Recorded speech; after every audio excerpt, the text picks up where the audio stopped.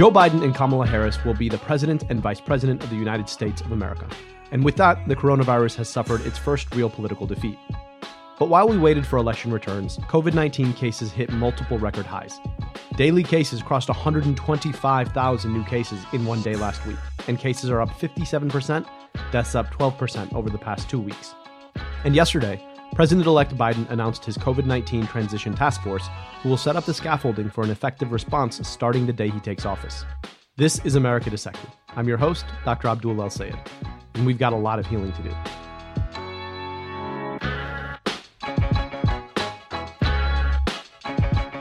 What a week, but it ended the right way for America and for the potential we have to finally taking on this pandemic.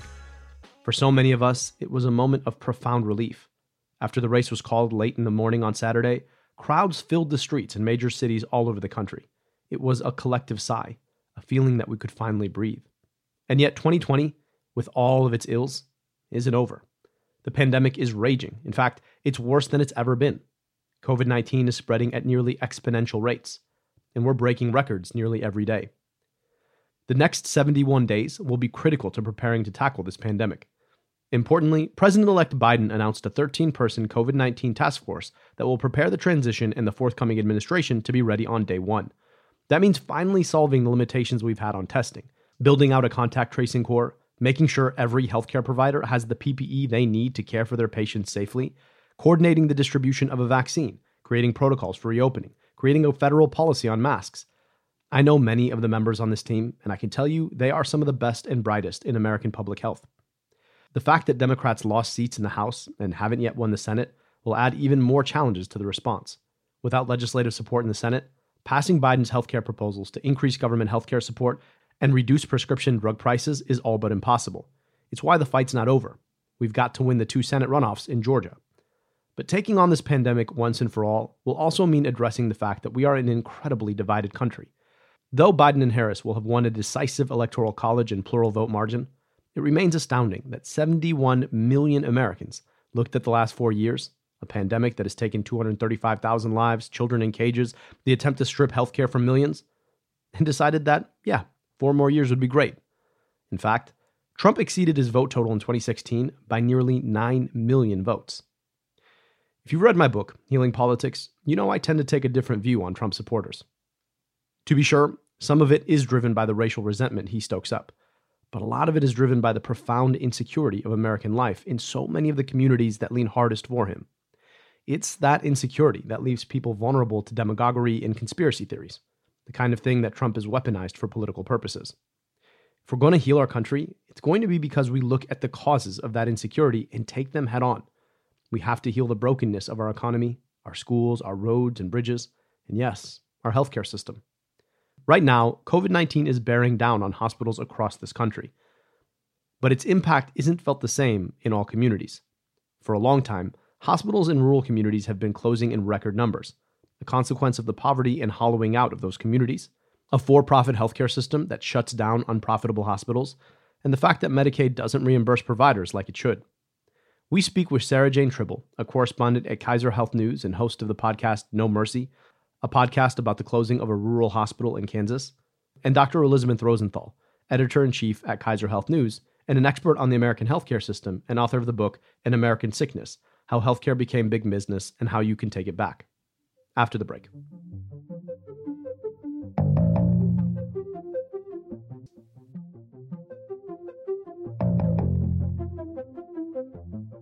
We are really lucky to be joined today by Sarah Jane Tribble. She is senior correspondent at Kaiser Health News, and she is the host of the new podcast, No Mercy, the first in a series called Where It Hurts from St. Louis Public Radio and Kaiser Health News, as well as Dr. Elizabeth Rosenthal. She's a return guest to us, and she is the editor-in-chief at Kaiser Health News. Thank you so much for taking the time to join us today.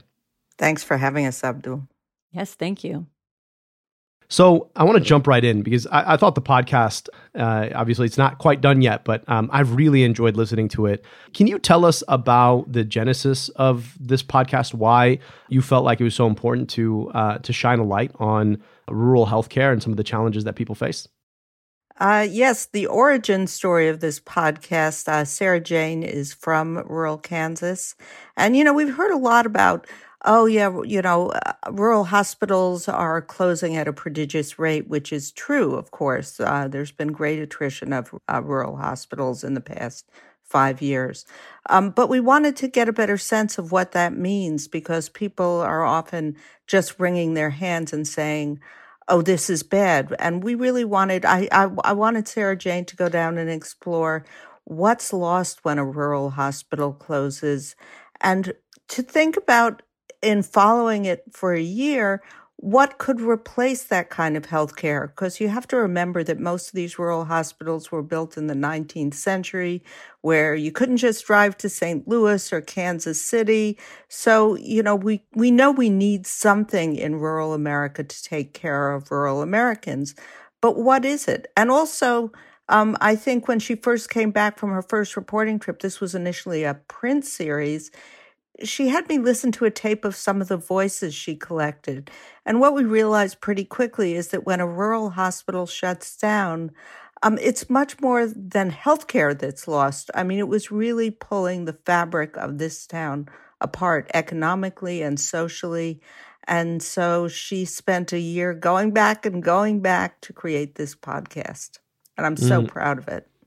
Yeah, it's a fantastic listen. And, for folks who haven't gotten to take a listen yet, it's about what happens when a hospital called Mercy shuts down in a rural town pretty close to where you grew up, Sarah Jane. Can you tell us about what you unpacked and what you found most striking about the role that this particular hospital and its loss played in the community that near where you grew up, and also that feels a lot like what rural America is generally going through all over the country?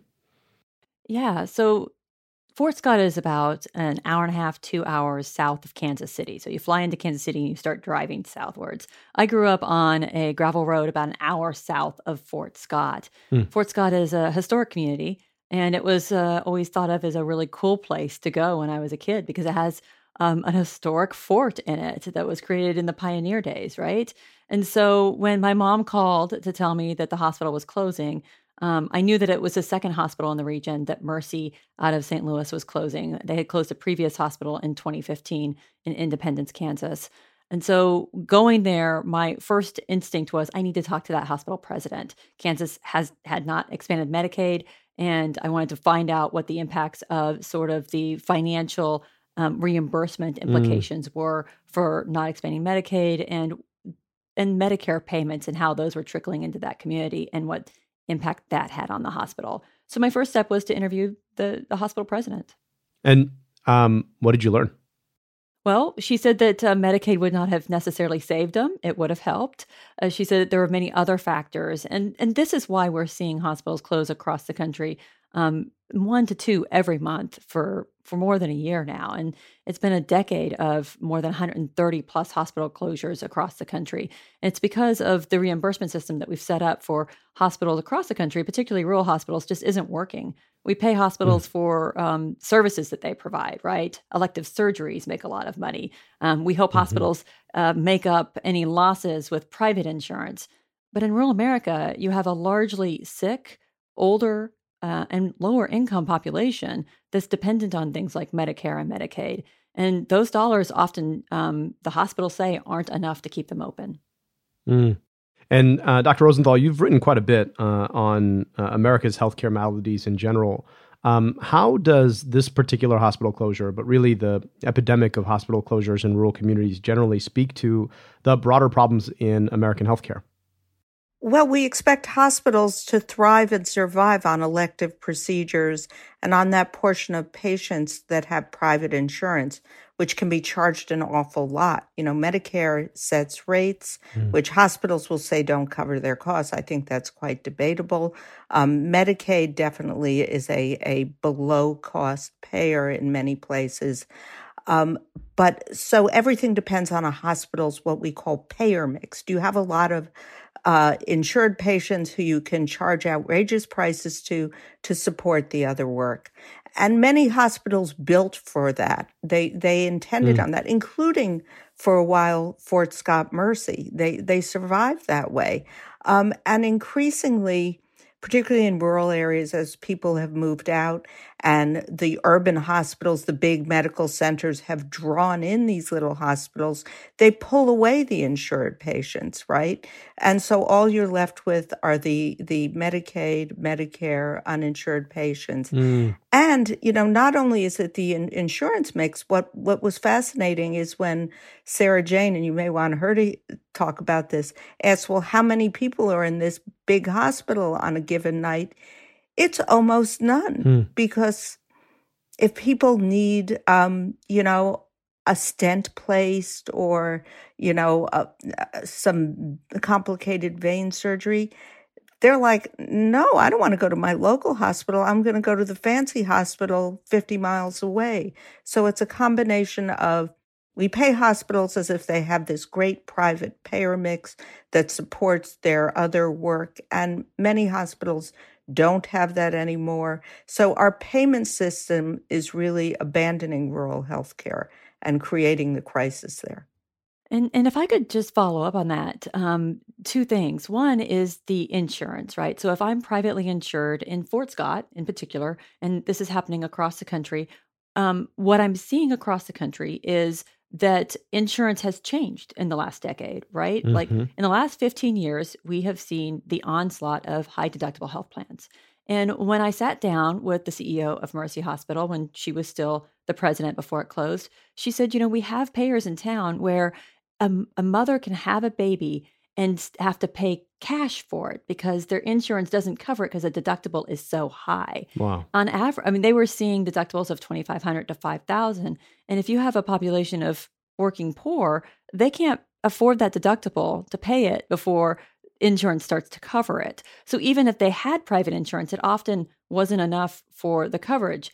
And the second thing on that private insurance is the employers and the insurance companies would say, shop around for your MRI, shop around for your CAT scan, go someplace else that's cheaper.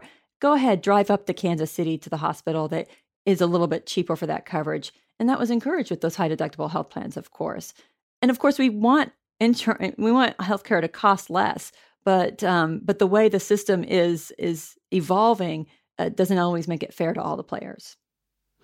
So it is this sort of brutal interplay between the ways that insurance and the hospital industry have sort of worked together to take their own little piece out of the system that's led the whole thing to kind of crumble, especially for some of these folks. And for the listeners who don't know what a deductible is the amount of money you have to pay before your insurance even kicks in. And you can imagine the circumstance that Sarah Jane is talking about where you worry about whether or not your deductible is going to be so expensive for your insured care that you choose instead, even if you're insured, to just pay the services cash, which, of course, if the operative word in insurance is sure, then defeats the entire purpose of having insurance. Sarah Jane, what did you find left over, in the community after the hospital closed? What did it mean for folks in this community, especially considering the fact that for a lot of people, they were relying not just for healthcare on this hospital, but also for their daily bread? It's one of the biggest employers in the community. What did it mean for the local community in terms of healthcare and overall economic consequences? Sarah Jane, can you remind us how big this hospital was and how many beds were filled in its last month of existence? So it was 60 beds at one point, and the president had lowered it down to a 45-bed license. In its earlier days, it was a massive hospital. It was larger than 3 football fields in size. Wow. And so they had built this in the early 2000s, and it was full at that point. And then over the years, the number of patients started declining. The weekend before I arrived in December 2018, there were no patients in the beds. No patients. And they were basically down to not real surgeries, the president said, because they didn't have any specialists on staff. She had closed down skilled nursing units to save money. So she had been, and this happens in a lot of places across the country, rural hospitals will just have to cut services and shut down units. Well, when you shut down surgeries, then the pathologists don't have any work to do, right? There's a trickle-down effect there within the hospital. So for years, Mercy Hospital Fort Scott was cutting services and had done some layoffs. But there were more than 200 people employed when the hospital closed, anywhere from the doctors down to the staff, the janitorial staff. And, Rita Baker, the president of Mercy Hospital at the time, tried hard to find everybody jobs, but many of them were out of town. They had to travel out of town. And many people retired early because they'd been employed for decades at that point. The trickle-down effect of a major anchor institution in a rural community closing is not just from the hospital jobs, but all the jobs supported by the hospital, right?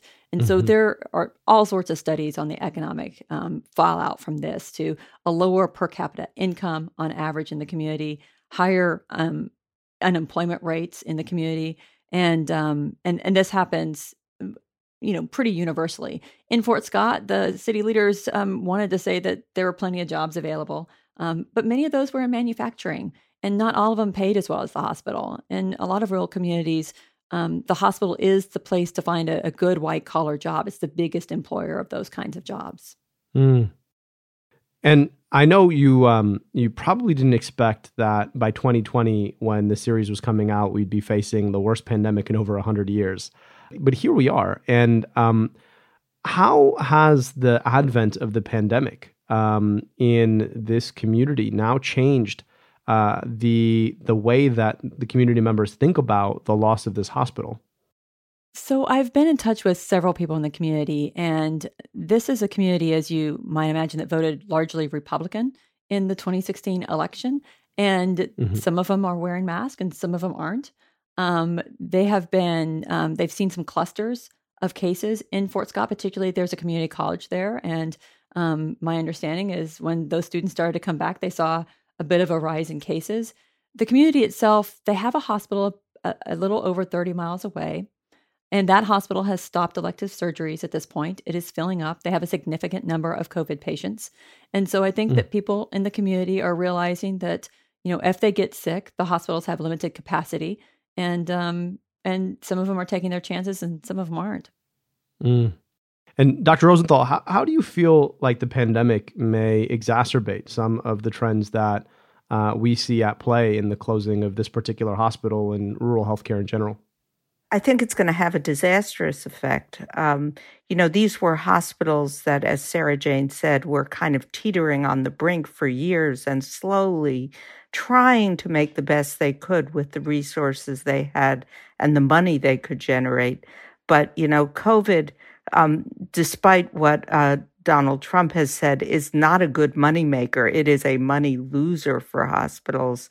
And, if you're teetering on the edge, as these hospitals were, a massive pandemic that requires a lot of high-intensity care that will not get reimbursed that well is going to push you over the edge. So I expect we'll see a lot more rural hospital failures.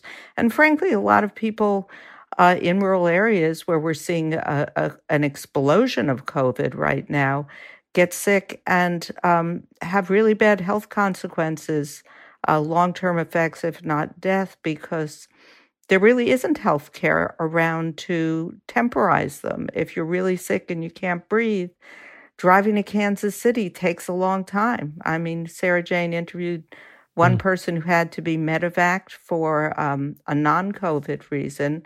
But, we're going to see a lot more of that. And, COVID has been a huge stress in the cities. I think it's an unsupportable stress for some of these rural healthcare providers. And I think if you listen to the podcast, you're going to hear voices that are strikingly sick.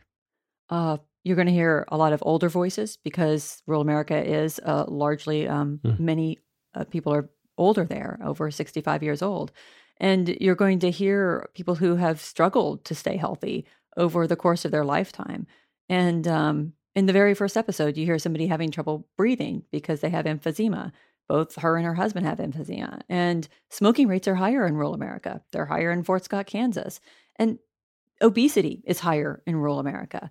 And I think we've all come to learn with the coronavirus that, we worry about our lungs, and we've learned that there are certain factors to your health that make you more susceptible to the coronavirus. And when I think about the people I've met and interviewed over the last 2 years for this project, I'll be honest, I worry because if they get sick, I don't know what's going to happen. I don't know if the hospital's going to be full down there by the time they get sick. I don't know if they're going to take action and try to go someplace where they can get help sooner rather than later.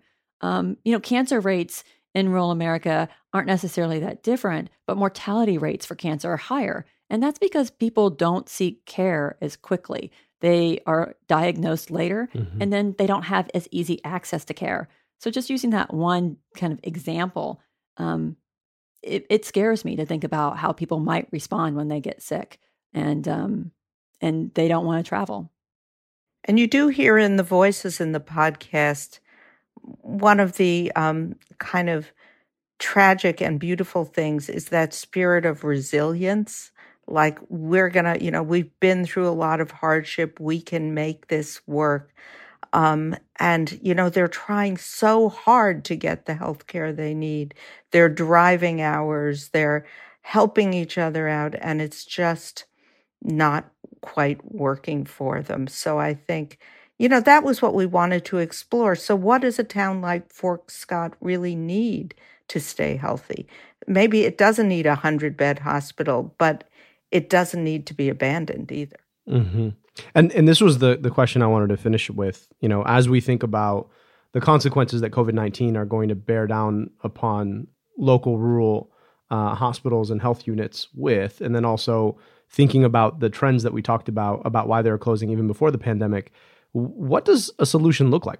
How do you provide people in a community like Fort Scott, Kansas, access to high-quality healthcare that is sustainable and can address their needs? So one of the most beautiful things about covering Fort Scott was the president of the hospital was from the area. She grew up on a farm south of town, and she was trained by the nuns. She'd been there for more than half her life, and she had raised her kids and her grandkids in town. She really cared about the community. She was also very well connected with the Kansas Hospital Association, and she'd been lobbying lawmakers in Congress for a number of years, going on trips to talk about what facilities were needed in rural America. And in the end, what she did is she made sure, she tried very hard and made sure there was emergency services in town. And if you talk to any expert in the U.S., out of Texas or the East Coast or Mark Holmes out of UNC, they all say emergency services. Those are important for rural communities. Rita Baker took it a step further, and she's the president of Mercy Hospital, a former president. And she said that we need healthcare services that do preventive measures, right? What we need in this community is anti-smoking. We need to make sure the childbirths are done in a healthy way. We need a federally qualified healthcare center to come to town. And there was a big regional one in southeastern Kansas, and she recruited them, and they took over the primary care offices that Mercy had been operating. She made sure the ambulance services got transferred to the county. Those things were very important. Now, there are things missing, too, in the community still. Months after the hospital closed, the dialysis center closed. And there's a lot of people with kidney failure in rural America. The cancer center that was based in the hospital, it never reopened. And that, people with cancer in rural America do have to travel a lot further, and it makes it more difficult to get care. So there are some solutions out there. There's also some things that need to be tackled. And let me pause there and say, other solutions across the country include emergency rooms with hybrid beds, where maybe those are beds that aren't fully staffed all the time, but they can be put into use if you need somebody to stay overnight for a few days for an extra dose of intravenous liquids and so forth because they're dehydrated. There's lots of solutions across the country. The challenge is the funding for them, because the way Medicare and Medicaid is funded doesn't necessarily support these innovative ideas that are being put forth throughout the country. Mm-hmm. Yeah, it's a striking reminder that, when it comes to health care, on the one hand, it's the provider side, and on the other, it's almost always the payer side. And it's a stark reminder, the saying, and I forgot who said it, is that, programs for the poor are a recipe for poor programs. And unless we are able to invest deeply in funding that is equitable and consistent, then you end up having these scenarios where, whether you're talking about low-density rural communities or low healthcare access density urban communities, you end up having the same kind of hollowing out of healthcare resources. Because a lot of the story, believe it or not, reminds me of my time in Detroit and the low quality access to primary care and even secondary, tertiary, and quaternary care through hospitals in a community like Detroit because almost everybody there was insured via Medicaid. And because Medicaid reimburses so poorly, it's a disincentive for high-quality healthcare providers to locate into the city. And so literally, you could draw a map of the city of Detroit based on all the primary care providers that dotted right outside the city limits. And it's a sad reality of the way that poverty shapes both rural and urban healthcare. I really, really appreciate y'all coming to share this really important story with us. And for folks who are looking for the pod, you can find it on Where It Hurts, on anywhere you get your podcasts. The season is called No Mercy. And we were really lucky to be joined by the host and national correspondent for Kaiser Health News, Sarah-Jane Tribble, and the editor-in-chief, Dr. Elizabeth Rosenthal. Thank you both for making the time today. Thanks so much for having us. Thank you. Again, our guests were Sarah-Jane Tribble, host of the new podcast No Mercy, and Dr. Elizabeth Rosenthal, author of the book An American Sickness, How Healthcare Became Big Business and How You Can Take It Back. As usual, here's what I'm watching right now. With cases spiking, I'm really worried about Thanksgiving coming up in just a few weeks. It's one of the most hallowed occasions on the holiday calendar, a time of festivities and togetherness. But given the pace of spread right now, I worry about what that might mean for spreading the virus even faster. There are 71 days between now and when Joe Biden puts his hand on that Bible and swears the oath of office. That's 71 days of what could be the worst of the COVID-19 pandemic. And until then, we've still got Donald Trump, quote unquote, leading the response. And though he's not yet in power, there's a lot that the president-elect can do. Much of that is simply leading by example, wearing masks and encouraging others to, social distancing, and empowering a collective effort to take on the virus. What Biden's win showed us is that decency matters. Can that decency inspire millions of Americans to do the decent thing and wear a mask, socially distance, make sure to wash their hands? There was also phenomenal news out of Pfizer and BioNTech's clinical trial yesterday. A vaccine developed by Pfizer and BioNTech has shown a 90% efficacy rate in a trial with more than 43,000 participants. It doesn't mean that there's a vaccine just yet. We're still waiting on the full study results, and the actual vaccine probably won't be ready to deploy until the end of the year. But this is a game changer. Finally, passing so much of the Biden agenda relies on control over the House and Senate. And right now, control over the Senate could come down to 2 runoff races in Georgia, which Biden appears to have carried by the slimmest of margins. If we want to solve so many of the challenges Americans face because of this pandemic, a COVID-19 bailout, a green recovery plan, extending healthcare access to those who've lost it, even saving the kind of rural hospitals that Sarah-Jane and Elizabeth spoke with us about, there's a lot riding on those 2 seats. Go to votesaveamerica.com to learn more about how you can help. For the episode after Thanksgiving, we'll be joined by Dr. Saira Medad, an infectious disease doctor, and we'll be answering all of your questions about COVID-19 and where we go from here. If you've got a burning question that you'd like us to answer, email it to us at americadissected@crooked.com.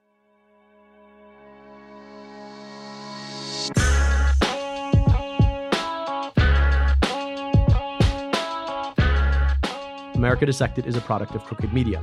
Our producer is Austin Fisher. Charlotte Landis mixes and masters the show. Production support from Tara Terpstra, Lyra Smith, and Allison Falzetta. The theme song is by Takaya Suzawa and Alex Sugiera. Our executive producers are Sarah Geismer and me, Dr. Abdul El Sayed, your host. Thanks for listening.